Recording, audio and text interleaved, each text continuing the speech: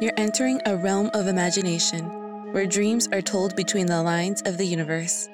This is a Midnight Tale podcast. I am your host, Celeste, your guide through this dream world. Hello, everybody, and welcome back to a Midnight Tale podcast. I'm glad that you're all back this week. I'm really sad that October is already over. Honestly, it went by way too fast. And I'm trying to keep up my Halloween decorations just a little bit longer. So for this week, we're going to try to keep up the spooky vibes just a little bit. Keep Halloween alive a little bit. This week, Celeste travels to a small city where it's big enough where people don't know your name, but they'll recognize your face if you've been around long enough.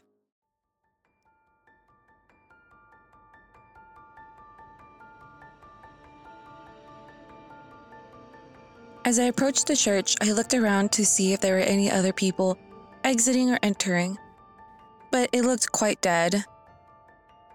I had made sure to come on a weekday to make sure that people weren't going to interrupt my photography. I had just arrived in Allenport, and I wasn't going to waste any time taking pictures. Allenport was known for being a historical city. They had quite a few interesting buildings and historical locations that they like to keep preserved in order to attract tourists, but also to set them apart from all of the other cities, which had torn down or had lost a lot of their historical buildings. As I approached the church, the age of it was very evident. It was made of brick and stone. It was very weathered on the outside and gray. It wasn't that impressive, although it was 3 or 4 stories tall, and it had a bell tower. It wasn't as intricate as a cathedral. It was quite plain, except for a large, round, stained glass window at the front of the building. It was spectacular, full of rich, bright colors that looked like jewels that sparkled in the sunlight. It almost looked like a kaleidoscope. I reached the front of the church and reached out to open the large wooden oak doors. They were huge, at least 8 feet tall, and very wide. I could tell these were original doors, or at least a few decades old. I could see that they had shrunken a little, and they didn't quite match up perfectly on the sides along the door frame. There were small cracks along the face of it, but they were still sturdy as ever. I struggled to open the door for a few seconds as it was super heavy.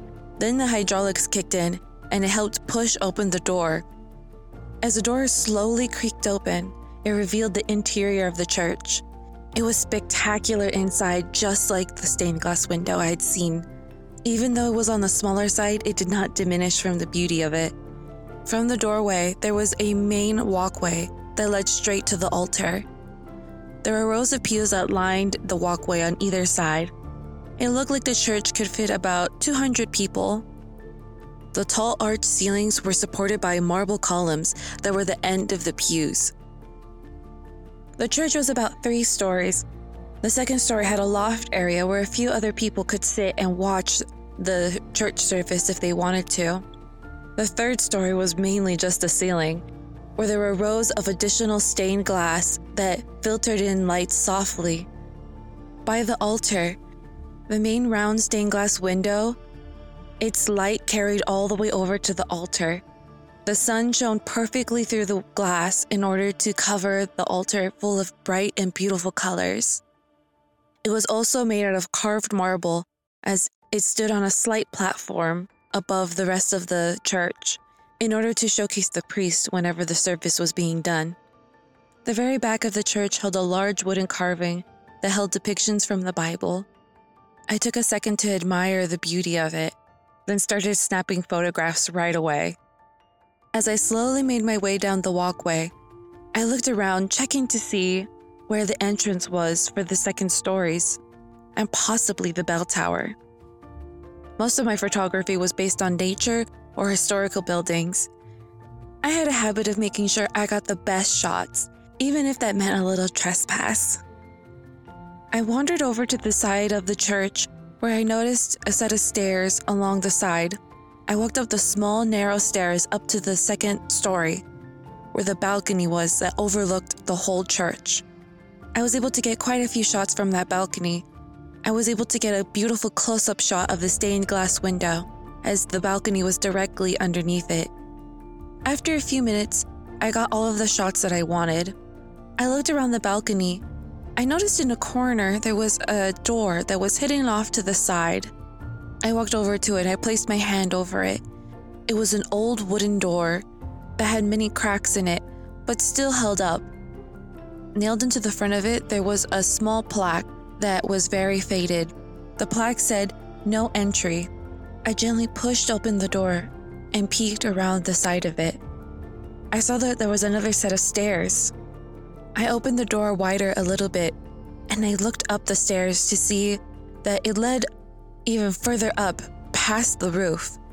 I knew this must lead up to the bell tower. I listened carefully to see if there was anybody inside the church, before I quickly slipped past the door and gently closed it behind me so that it wouldn't make a noise. The stone steps had a wrought iron handrail that lined and circled up all the way to the top. I quickly and quietly as I could climbed up the stairs. My footsteps echoed lightly in the stairwell. As I climbed up, there were small windows that let in light into the stairwell. They were very hard to see through as they were bubbly and kind of wavy, but I could make out some of the town skyline through the windows. I was able to get a few unique shots through the windows. I reached the top of the stairs and gently pushed open the door that was at the top. Thankfully, there was no lock, no cameras, or any alarm system that seemed to be attached to the door. As I pushed open the door, a rush of cool air entered into the stairwell. I glanced past the door and noticed a giant bell was hanging in a small, concrete stone room. I opened the door and gently shut it again to keep the wind from whistling down the stairwell. The bell hung over my head just a little bit, and I could see inside of it. The quote-unquote room that I was in, it was really just an open-air covering. There were large openings that showcased the bell in order for it to move and ring throughout the whole town. The walls below the bell were meant to protect and cover the maintenance people that went up to service the bell. Thankfully, the walls were lower than shoulder height. I put my camera on top of the wall. I was able to get shots overlooking the town. I quickly looked through my camera roll, satisfied with the pictures I had taken. I quickly exited back down to the second floor balcony because I didn't want to push my luck. I sat down in one of the pews just to go over my pictures and see if I wanted to take any more. As I was looking at the pictures I had taken up in the bell tower, I noticed a large billboard that talked about safety tips for those who were traveling to Triple Creek Forest. I hadn't seen the billboard on my way into town, but I heard the rumors about what was happening in the forest. Triple Creek Forest surrounded Allenport. It was a huge nature preserve that many people visited. I read on the billboard that there was a large mountain lion population, that people had to be aware and be careful. I hadn't really looked into the disappearances. I had briefly heard about the disappearances in the forest, but I really hadn't thought about it much. I hadn't realized that they had been such a problem in this town. Probably a few residents had been attacked, so they wanted to make sure that not only the tourists who helped to fund the town and keep it alive, but also the people who lived there were safe. I made sure to keep this in mind. I was planning on visiting the forest to take a few shots down by the creek. Triple Creek Forest was pretty average for the most part, except for the fact that it had 3 creeks that ran through the majority of the forest. Allenport was unique as it was by where the 3 creeks conjoined into a huge roaring river.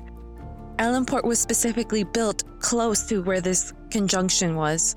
In order to get fresh water, that meant the conjunction was only a short hike from Allenport from the city limits. Suddenly, I heard voices entering into the church. It startled me a little bit as I had been sucked into the thoughts about the disappearances. I quickly stood up and went down the stairs again to the first floor. Although no one had seen me enter the bell tower, I didn't want to stick around to be questioned or for people to remember that I was even there. I quietly and quickly slipped out past the front doors of the church. As I walked towards my car, my stomach rumbled in protest. I hadn't eaten anything once I entered the city. It had been a few hours since my last pit stop at a restaurant. I had just immediately gone to the church, as it was one of the main buildings I wanted to photograph in the city. As I walked closer to my car, my stomach grumbled more and more. I remember that I had passed a diner on my way over to the church, which had quite a few people in it. I decided to drive over there. It seemed popular, so I hoped that meant the food was good. I drove down to the diner, and it was exactly something like you could see from the 50s. It had red leather seats with a black and white checkered floor. It had bar seats along the kitchen where you could be served milkshakes and also food. I sat down by a window in a booth in order to have some more privacy. I wanted to make sure that I didn't want too many prying eyes looking at my camera because it would immediately know that I was probably a tourist, and the fact that it was a very expensive model. As I waited for the waitress to take my order, I looked through the photos again, deleting the ones I didn't like. I was also thinking about the other shots that I could take. The church and the diner were in the downtown area of Allenport. The downtown area held most of the historical buildings. Just driving to the diner, I had seen quite a few buildings that I was excitedly thinking about taking some pictures of. As I looked at the pictures on my camera, I listened in on the conversations that were going on around me in the restaurant. It was pretty busy considering the time of day, and I assumed that most of these people were retired residents. As I listened to the conversations going around in the restaurant, I realized they were talking about a recent missing local woman. I listened even closer to the conversation. 4 elderly women were talking about the woman in the booth right in front of me. I heard one of them say, "Sandra's the second woman gone in half a year. Maria was just taken not even that long ago." Another one of them spoke up, "And don't forget poor Jay, just about 2 years ago." They were all quiet for a second before another one piped up, "I've been keeping track of the disappearances all around Triple Creek Forest. It's just been escalating all of this time. It used to be one here or there, but now it seems like it's every month that another one is missing." One of the elderly women spoke up. She said, "I have forbidden my children, and especially my grandchildren, from stepping foot into that forest. I live close to the edge of the forest, and I have seen quite a few footprints tracked around in my yard. I've also seen at least 2 instances of a mountain lion within the past 3 months." A shocked murmur went through the whole group. One of the elderly men said, "Already 2? The elderly woman said, "Yes. Those shy creatures are becoming extremely bold. Before, I would see maybe 1 every couple of years, but to see already so many, I don't understand what's happening." One of the other elderly women said, "All I've heard is that only pieces of them are found.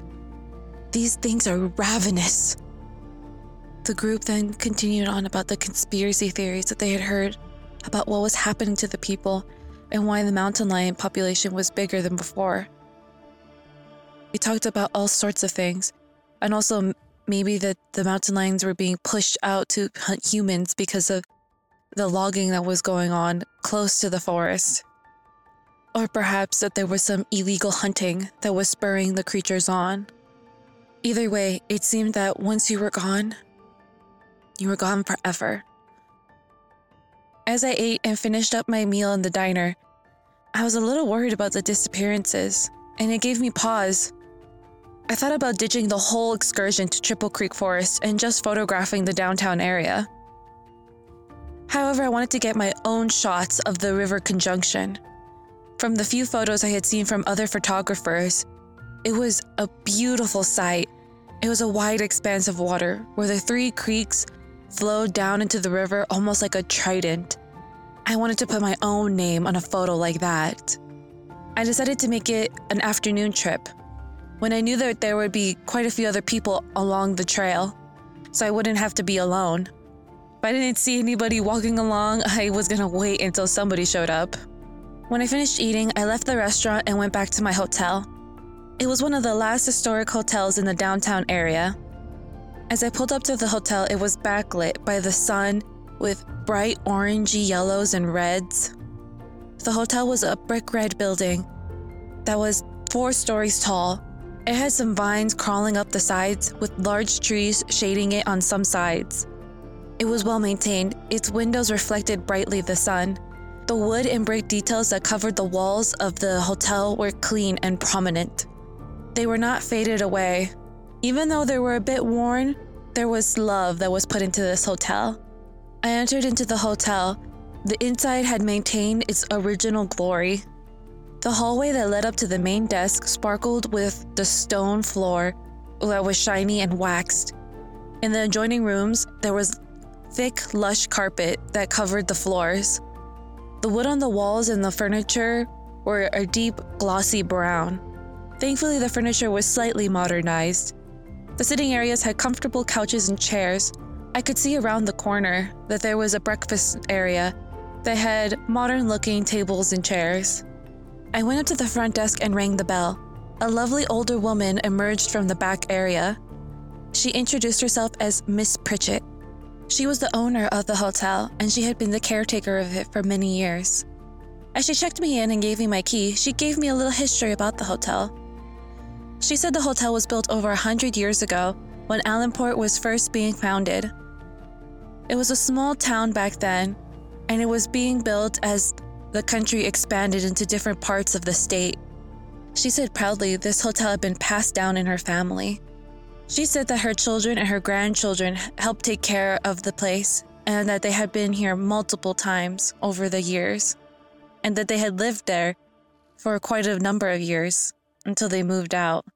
Miss Pritchett said that she liked to keep the decor as original as possible, but with some modern comforts. She asked what I was doing in Allenport. I told her that I was just a photographer looking to get some nice shots of the city and the historical buildings, and also at the Triple Creek Forest Conjunction. Miss Pritchett froze, and she turned to look at me and said very seriously, "Please, do not go." I was a little taken aback by her sudden seriousness, as she had just been very easygoing up until that point. I asked, "Is this because of the disappearances?" Miss Pritchett nodded her head and said, "We don't know what's going on, but from what I've heard, it seems like the animals are crazed in that forest. Definitely do not go down there. From what I've heard, a majority of the people who are taken are women. I highly advise against you going there. Most of us don't even go down to the forest anymore. Most people who go into there are tourists who are looking for thrill or ghosts, something to get a rise out of themselves." I nodded my head and said, "I'll make sure to take that into consideration." As Miss Pritchett handed me the key, she grabbed onto my hand.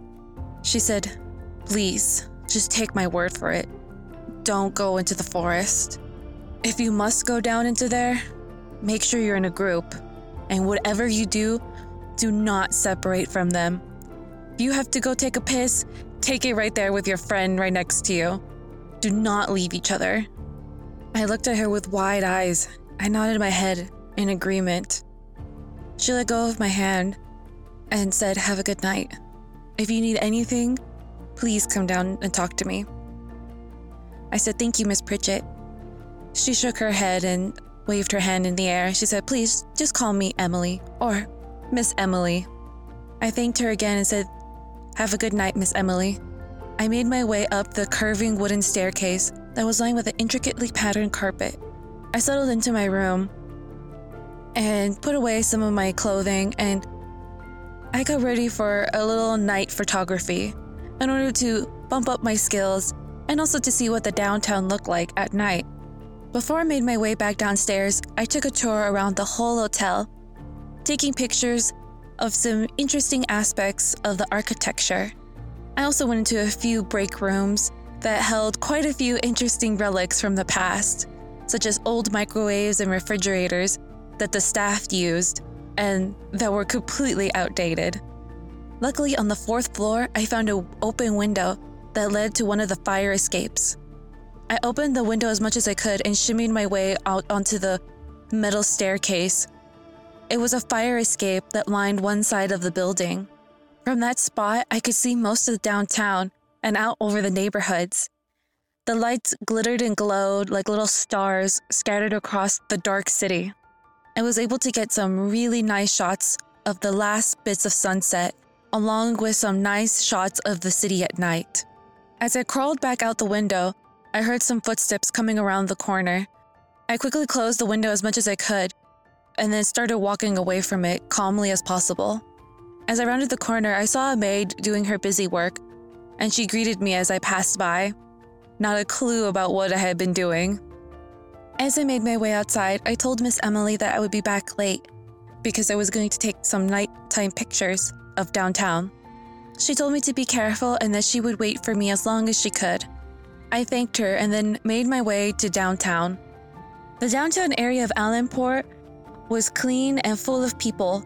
There were families and couples who wandered in and out of the thrift stores. The restaurants were full of people eating and enjoying the company of each other. I enjoyed the lively atmosphere. Downtown felt like it was full of life and full of friendly people. They seemed to treat everybody as a familiar face. As I made my way down the streets, I took pictures of the beautiful architecture, also of the people who were enjoying their evening with their bright laughing faces. I drifted in and out of a few of the thrift stores. There was quite a few in the downtown area, more than I expected. They were all jam-packed full of antiques, such as old pictures, clothes, hats, and other various trinkets. I came to one particular thrift store called Meridian. I went inside and was immediately greeted by a friendly, elderly woman. She introduced herself as Miss Daisy Merle. We started chatting as she was closing up the store, as she wanted to get back before it was too late. I asked her about the history of the area, and she told me that their store had been in the family for quite a few generations. She told me that when Allenport was being built 100 years ago, that it was built to be the center hub for the whole city, that the Chinese immigrants that had immigrated were the backbone of the crew, that they had constructed most of the buildings and had created underground passageways that connected most of the downtown area and into some parts of the city. She said one of her relatives had married one of the immigrants, despite the climate of the time. She said the knowledge of the passageways had been passed down in her family, and they had lots of maps that had been passed down as well, and they had helped the historians locate these tunnels. She led me downstairs, and I saw that there was a giant basement under her thrift store, twice the size of the one on the main floor. She led me over to a metal door. When she opened it, she flicked on a light, and down the passageway, lights flicked on. She pointed and said that this was one of the entrances to some of the passageways that connected to the other stores. She said that unfortunately, that this passageway wasn't that long, and just around the corner was a dead end. She said as most of the large department stores had faded away, the blocks had gotten chopped up into smaller and smaller pieces of land, where then the passageways would then be divided as well for the new stores. She flicked off the light, and the passageway was blanketed in darkness. I thanked her profusely for all of the knowledge. I had no idea the history of this place. She smiled sadly and said most of the people who researched the town only scratched the surface of the history. They came mostly for the buildings and the architecture, but the real heart of the history was down in those tunnels, where the immigrants had made their way and had hidden down there in order to not be seen by the richer folks on the main street levels. She said it was a shame. Most of the history was in their small local museum and didn't really make headlines. I asked her if there were any stores that were nearby that had larger tunnels or some that were even complete that led to other places. She thought for a second and said that the tunnels hadn't been mapped in quite a few decades. There wasn't enough interest or money in order for people to go down there. She said a lot of the shop owners didn't want to deal with people going around and prodding into their basement with all their junk and maybe a couple secrets.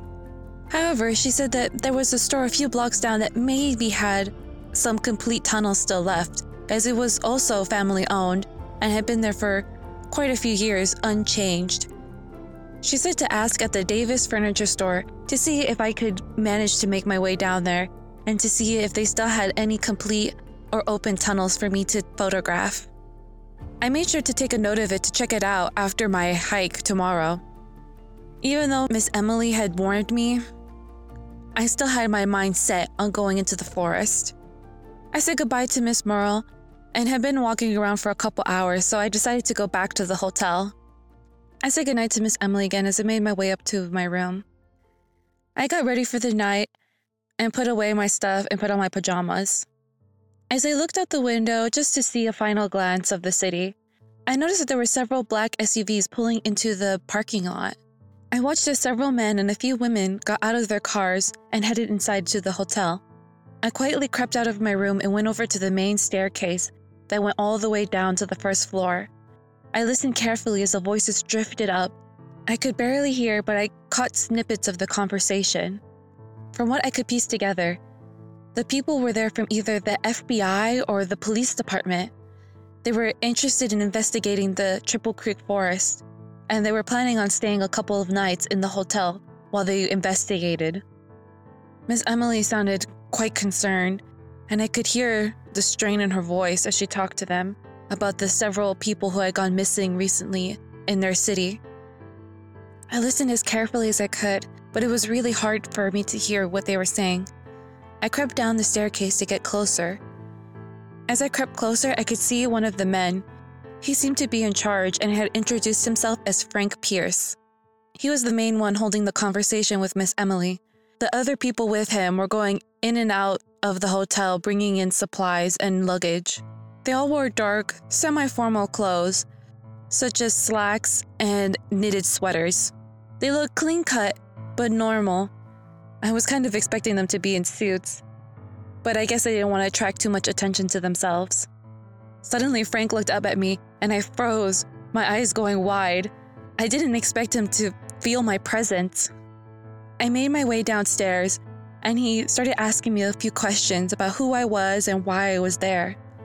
He had a smooth and calm voice, but he had an intensity to him that made it feel like an interrogation.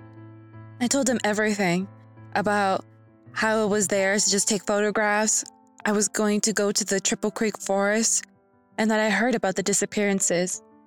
I asked him if that's why he was there. He was silent for a moment. He nodded his head yes, and he said to be careful in the forest, that they had a couple suspicions about what was going on.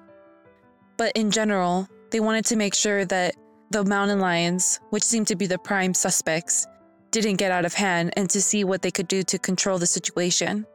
And also, to not have the story get out of hand. I asked, since it was mountain lions that seemed to be the ones that were the killers, why was the FBI involved? His face was mostly still except for a brief flash of a smirk.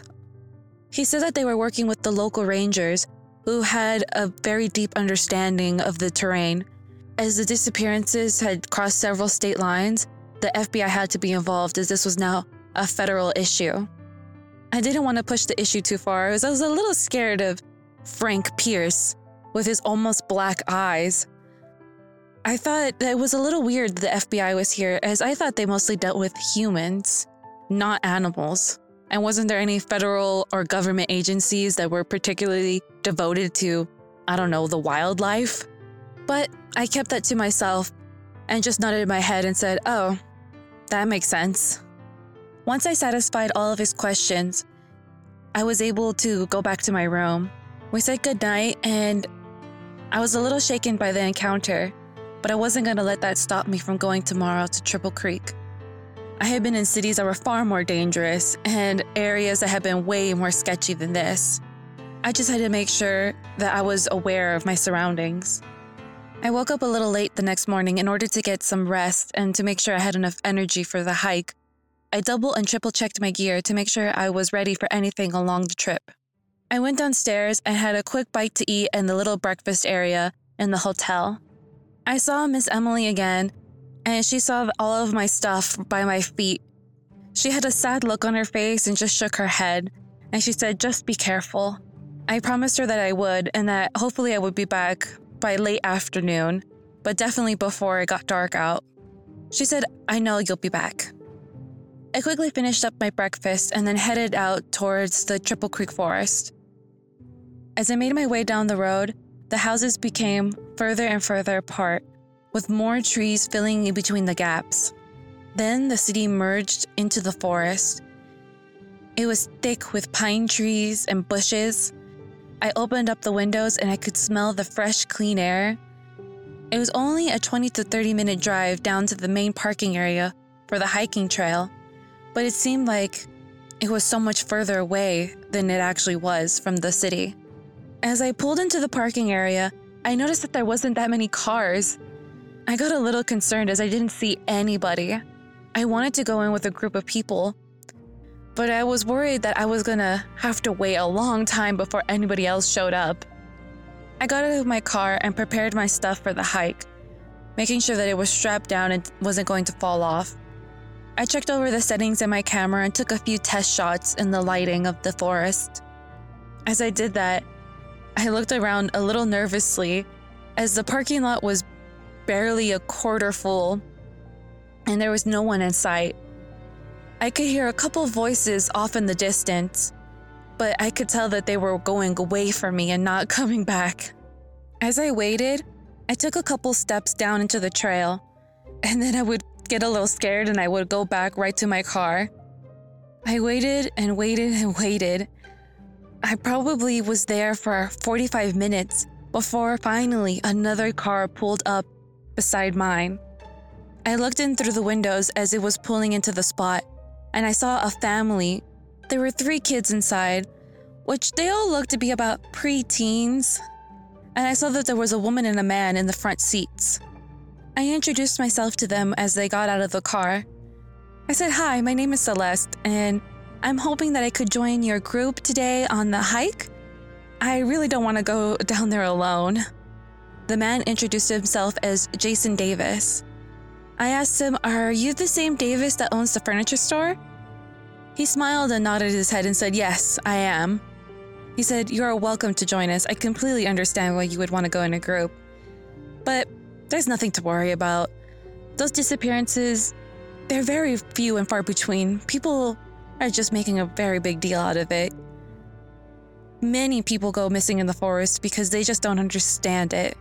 He said, "I've been coming to these woods since I was a child with my parents and my grandparents. And my lovely wife over there." He pointed to the woman who waved and was also helping her children with their backpacks. He said, "My wife Eliza, she's also born and bred here. She knows this forest as well, so there's nothing to worry about." I felt comfortable with them. They were warm and friendly. The kids understandably were not very interested in a conversation with me and immediately headed off down the hiking path. I hung back with the parents and I talked with Jason and Eliza. They told me more about the history of downtown Allenport, their business, and some other trivial matters that were happening in the city. It was a surprisingly short hike. It took about as long as I had waited out in the freaking parking area. I could hear the rush of water even from quite a distance away. As we got closer, it grew louder and louder, as if it had a life of its own. As we got closer, the trees started thinning out, and I could see the light bouncing off the tree branches and the bark. We finally made it towards the end of the trail, and I saw a beautiful sight. I saw the 3 small creeks converge into one huge river, just like the pictures I had seen, except it was so much more lively than I could imagine. There was a mist in the air as the waves crashed onto the rocks. The water sprayed up and tumbled over each other, and a beautiful dance. The trees that lined the creek and the river were tall and strong. They were full of life and energy that just added to the mystical air around the whole area. I followed the kids as they jumped over logs and rocks through one of the smaller creeks into a strip of land that was in the middle of the creeks. I could hear and see the kids running around on their tiny little island, and I could see remnants of forts that had been built. There were sticks and logs propped up against trees that held some tattered remains of tarps and bed sheets that obviously other children had used before to play their make-believe games. I made sure to look behind me, and I could see Jason and Eliza sitting down by the river and enjoying the view and watching their kids as they ran in between the trees. I started taking lots of pictures, mesmerized by the scene and the whimsical atmosphere. I took some pictures of the kids as well, as they played around in their own makeshift fort. I made sure to always keep an eye on them and to be close to them, and I didn't wander too far from the group. I saw on the little island next to ours that there was a very nice outcropping of stone that protruded out over the water. It looked like a wonderful shot. I hopped over the creek that separated the islands and went over to the stones. They were huge boulders that jutted out from the front of the island. I climbed on top of them and started taking pictures from my vantage point. It was mesmerizing to see the water crashing down right underneath my feet. I got so sucked into taking pictures, I realized that I couldn't hear the kids' voices anymore. I started getting worried, and I tried to retrace my steps, but the pieces of rock that I had used had washed away. So I had to find another way to cross the creek without getting too wet and also just making sure I didn't slip and break my camera. I managed to make my way to the next island where the outcropping of boulders had been. I left my backpack there right by the boulders, so that way I didn't have to lug it around, and also so that way it wouldn't slow me down as I crossed the creek. However, when I went to go look for it, it wasn't there. I noticed that there was a couple of spots where there were drag marks. I thought that maybe some animals had come over and ripped open my pack because there had been a few granola bars in there for emergency snacks. I cursed myself for bringing any food along, as I knew those animals probably smelled it out. I quickly went further into the little island to try to see if I could find my backpack. I kept a sharp eye out for anything that moved. As I got closer to the most interior part of the island, it was pretty quiet there. I could barely hear the water, as it was truly quite a big island in the middle of the creeks. Finally, I found my backpack, which seemed like right in the middle of the island. I started gathering up the stuff and I checked it over. It seemed to be in fine condition. It didn't really have any scratch marks, and it wasn't ripped open. There was no food gone. As I stood up to leave, I saw Jason making his way over. I waved to him and started walking towards him. He waved at me to stay where I was at. I was a little confused and wondered what was the problem. As he came closer to me, Jason asked where his kids were. I said, "They're on the other island. That's the last time I saw them." He said that he was worried. He couldn't find them. He was worried that they had crossed all of the creeks to go to the far side, which they were not allowed to do, because just past the last creek was really deep forest where people could easily get lost. I was getting a little worried and I said, "I don't know where they went." He asked if I could follow him and help him search for his kids, and that he was so mad at them for wandering off. I agreed, and we hopped over the last creek again, back to where I had just been. Frank led the way as he knew the different paths into the forest. We started calling out to them when we were a few hundred feet away from the river, as we didn't see any sign of them and hoped that they could hear our voices.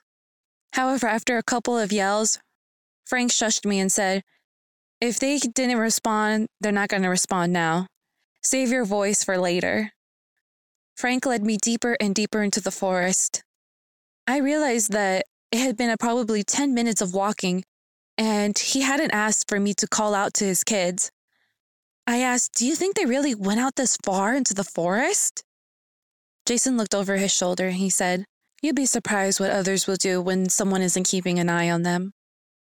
After a couple more minutes, Jason sat down to adjust his shoes and socks. I sat down right next to him and pulled out a granola bar as I was getting a little hungry. As I ate, Jason took off his own backpack and started rifling through his stuff. I looked over to see what he was doing, when suddenly Jason pulled out a pan and smacked me hard against the side of my head. I fell over to my side, completely dazed. I looked over at him so confused about what had just happened. Then he was on top of me, his arms wrapped around my neck, choking me. I tried to kick him, punch, scratch him. My screams came out but like gasps. I could barely get any breath in. I flailed around, trying to get free from his grasp, but his arms were way too strong for me. The world slowly started fading into black as I tried desperately anything I could to escape. But my arms went limp and weak and just gently hit him as I tried to stay awake. Then finally, my whole world blacked out. When I woke up again, I was groggy and I could barely make out what was happening, my brain still trying to recover from being hit. I could feel that I was tied up by my hands and feet, and that there was a rope gagging me so I couldn't scream. I was in a deep hole.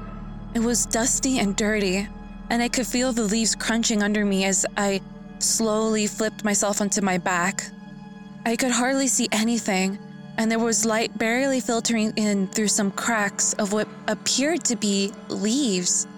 It wasn't a door, but it appeared to be some sort of netting that held up leaves that completely covered where I was in. The light was weak, and I could tell that it was night out already, and that the moon was barely making its way through the darkness. I tried to sit up, but my head spun like crazy, and I immediately fell back to my side again. I was so dizzy I couldn't even think straight, and I faded back into unconsciousness. When I woke up again, I could feel myself being bumped along hard in a trunk. I could barely see the red taillights, and I could smell gas and oil in the trunk. I moved around and I could feel that some of the leaves were still stuck onto my body, and I was still tied up.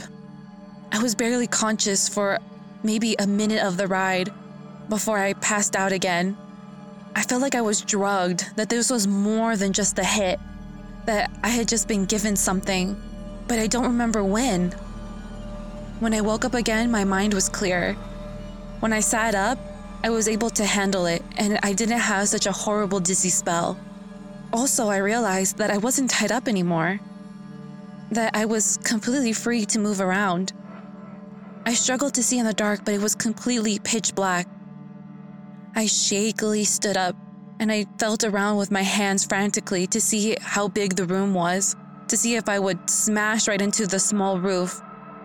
But surprisingly, I felt nothing. There was nothing around me. I didn't bump into anything, I didn't feel anything except the floor beneath my feet.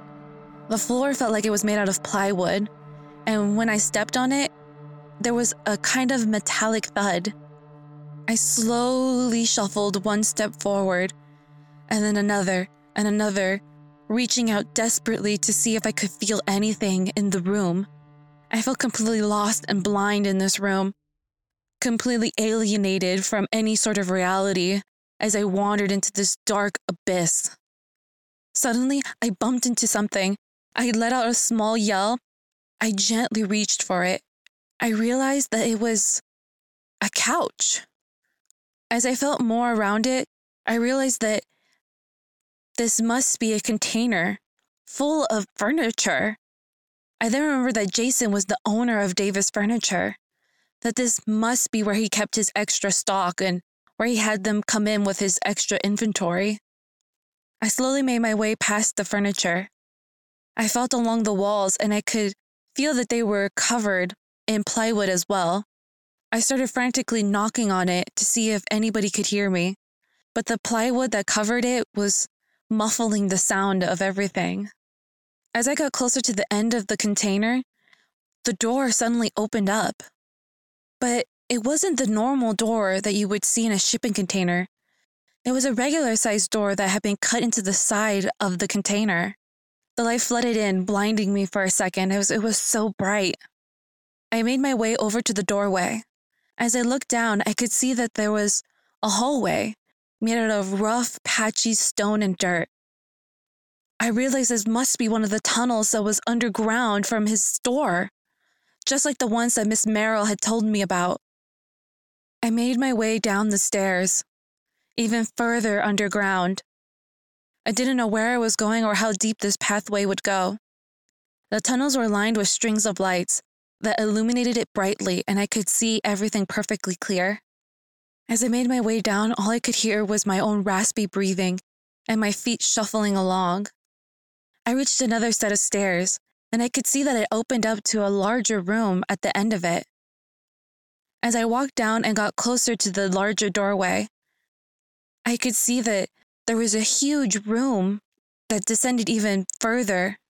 This particular tunnel looked even older. The walls were smoother, and I could tell that more care had been put into this area. When I reached the doorway, I looked out over the entire room. I realized it was a house that was built right into the ground. It was large and 2 stories, and it was completely open.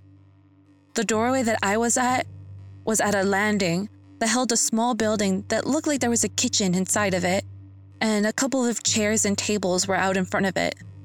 The stairs went further down, and I could see that on the second landing that there was a living room down there. There was furniture, a TV, lamps, and bookcases. What was really strange is that along the way, right next to the stairs, there was what seemed like a fountain that flowed downwards. However, this fountain didn't seem like it was filled with water. It was filled with something else. It was really dark, and the whole place smelled really bad, along with bleach and other sort of cleaning stuff. As I made my way further down the stairs, I realized at the very end, there was a large pool. But it wasn't a regular pool, it was more of like a small pond. As I got closer to it, I saw that there were things floating around in it in the dark water. There were bubblers in it as well, moving the pieces around. I got even closer, and I realized that the smell was getting worse and worse, along with the smell of bleach, and I could see that things were floating around in the water as well, chunks of stuff. As I got closer, I realized what it was. It was body parts floating in blood, their skin stained red with how long they had been floating around in there.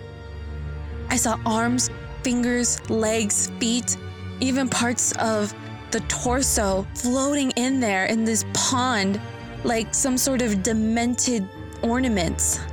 And the blood, it was almost black with how rotten it was, and the chunks were probably pieces of flesh or clotting blood.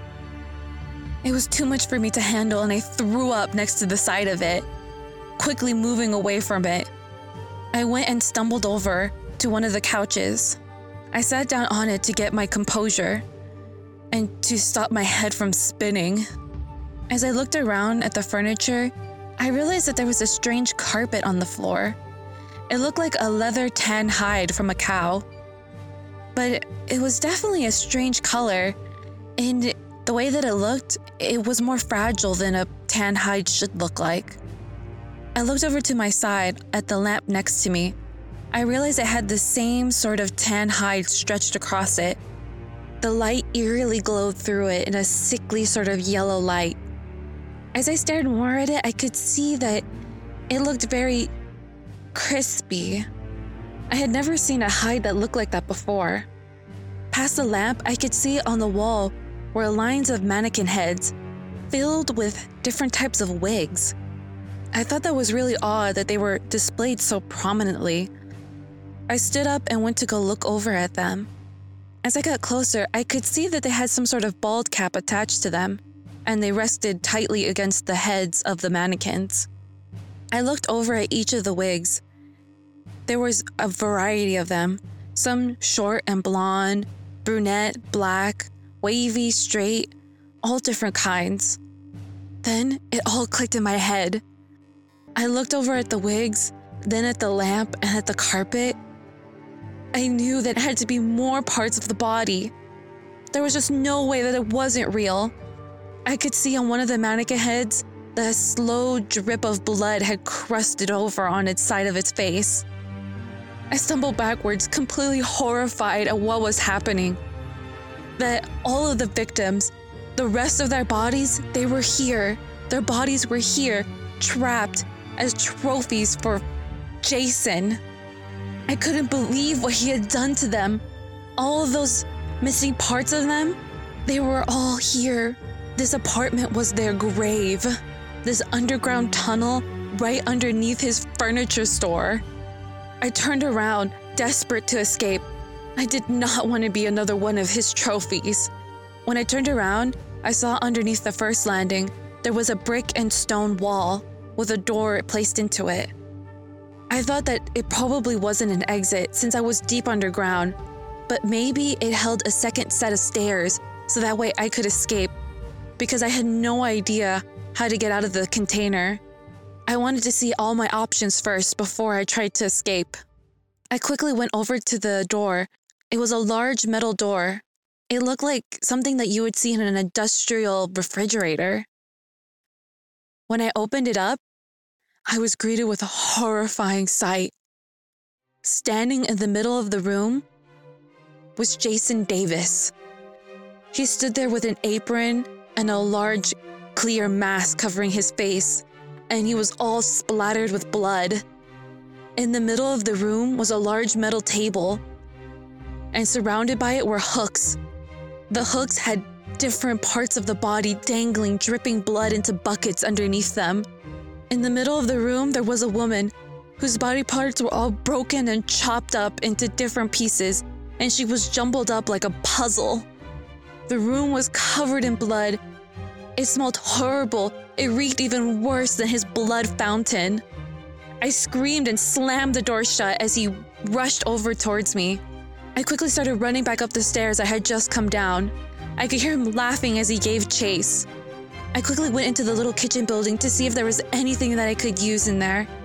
I saw a couple of pots and pans, and there was a few small knives, but nothing significant.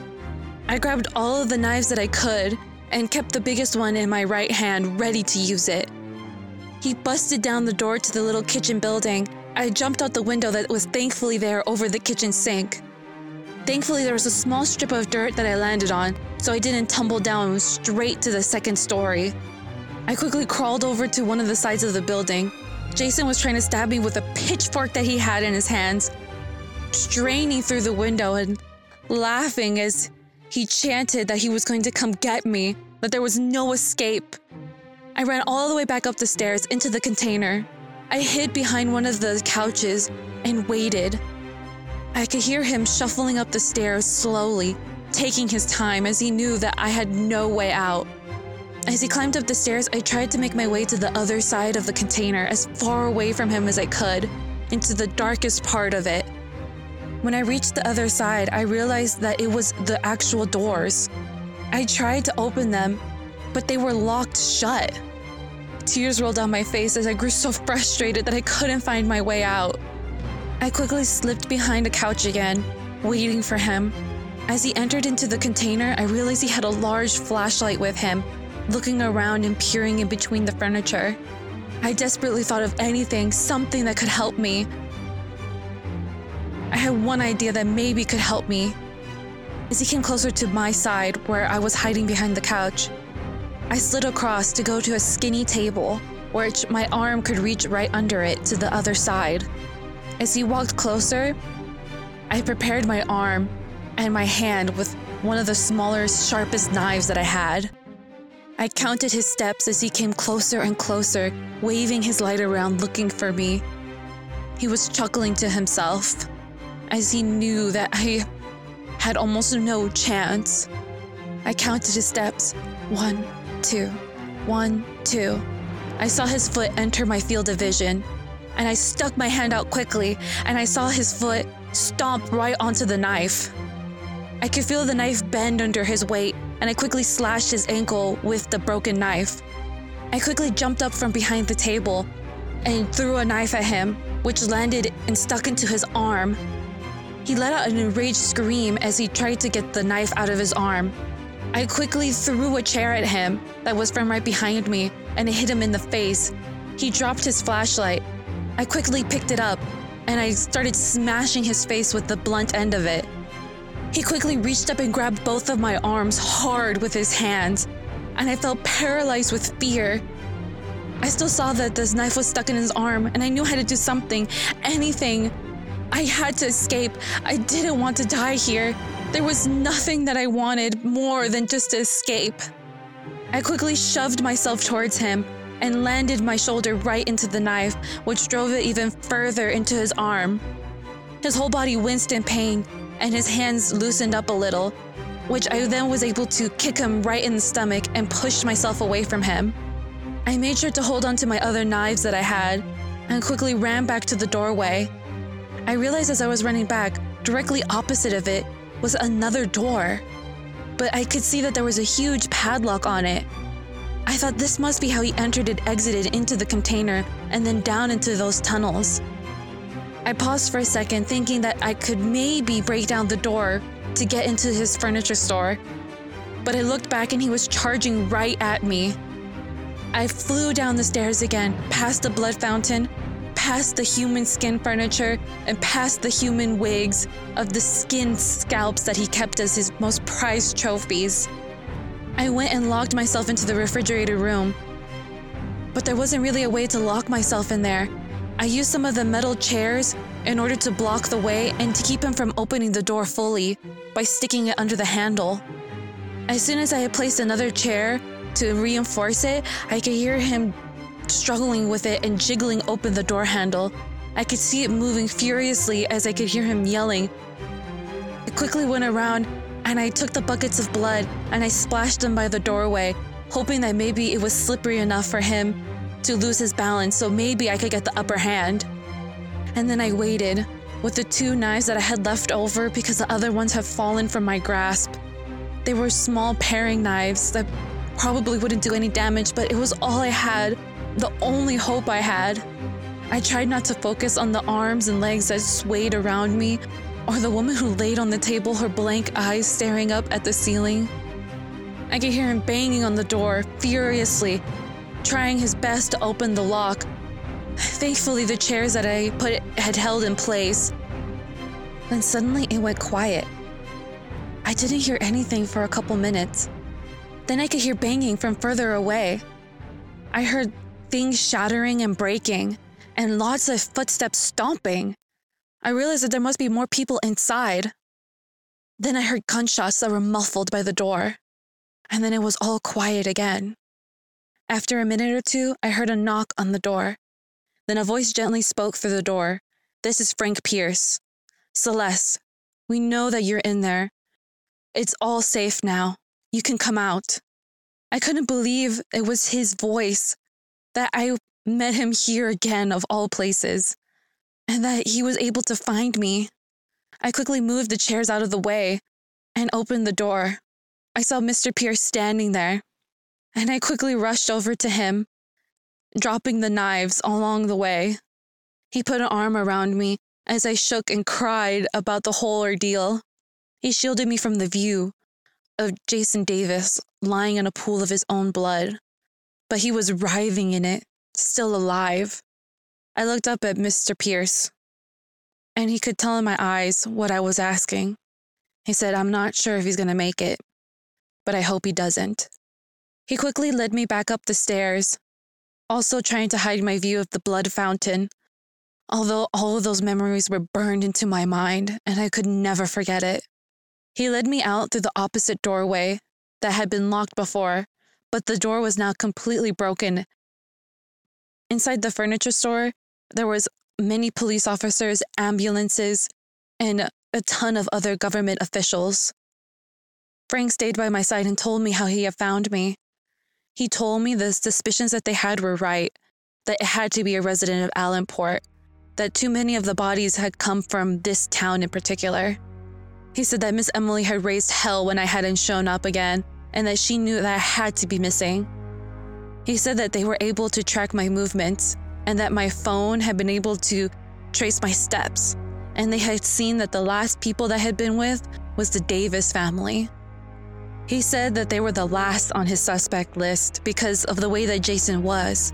He was friendly, and he was kind, and he had a large friend group. None of his friends that they had interviewed would say that he was capable of this. But once Frank interrogated his wife Eliza, she broke down and said that he was strange, that he had weird habits and a fiery temper that he hid from everyone else except her and her children. He would disappear late at night and would be gone for days. He said it was for business trips, but she didn't know and she never asked because she didn't want to get his wrath. Frank said that the key piece was when they had talked to Miss Merle because they had already looked through all of the store, but that there was a hidden doorway that she informed them about because she knew that there had to be an underground passageway because she had seen it before decades ago and there was no way that it had been all filled up. Frank said that the doorway was actually hidden very carefully not only in a closet, but behind a bookcase. That container that I had been in was his inventory container, which nobody questioned. He needed the extra space in order to keep some supplies. I couldn't believe the elaborate plans that he had gone through, and that obviously he'd been doing it for years. Frank started to go into a little detail about what was down there, but as soon as he saw my face, he stopped. He told the EMTs to take me to the hospital and that he would come see me again as soon as he wrapped up here. As I was loaded into the ambulance, I was so grateful for the nightmare to be over. I couldn't believe that I had crossed paths with such a psycho. He was everybody's worst nightmare wrapped up, and that he had hidden it for so long. As the ambulance pulled away from the store, I relaxed a little into the bed. Thankfully, I had survived.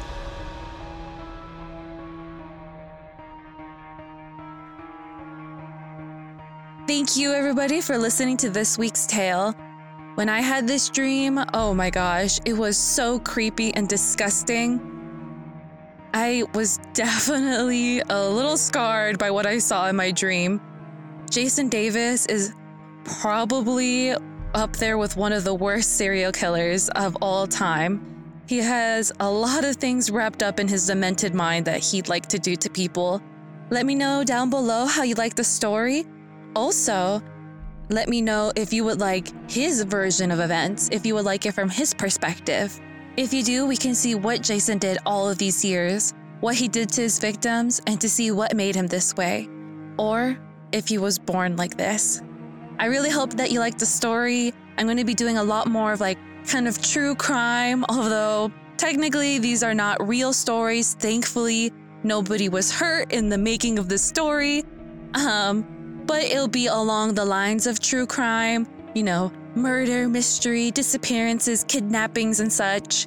So definitely stay tuned in if you would love to hear that, because I definitely have fun making and creating them. Here's your second reminder to like, follow, subscribe, and share. Also follow us on Instagram. You can see our posts and different stories and when they're going to be up. Also, you can see what I look like in my dream goddess form. You can find out a little bit more about me, who I am, and what I do. Thank you all so much for being here and listening to this story. I hope to see you all again for next time. This is Celeste, signing off. Until again, I'll see you in your dreams. Bye, everybody.